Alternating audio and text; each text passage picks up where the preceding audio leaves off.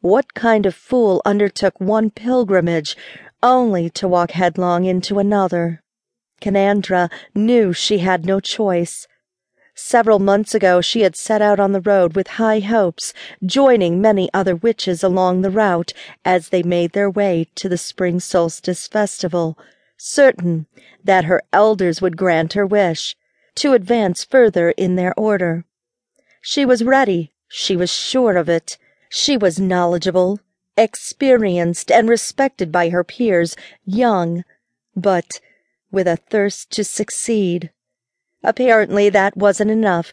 Not only had the elder witches and wizards refused to admit her further into their esteemed circle, but they had suggested she was spiritually lacking and that a proper pilgrimage might help her craft her into a better spellcaster.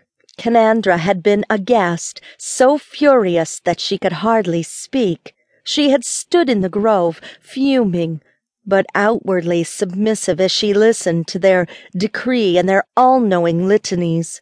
Standing in the mistletoe grove, surrounded by aged casters, adorned in pristine robes and wielding jeweled scepters, she had felt like a dirty child who had been caught shirking lessons. Looking down at her dust-encrusted robe, her fingers stained red with desert sand, Canandra was infinitely glad that the elders couldn't see her now.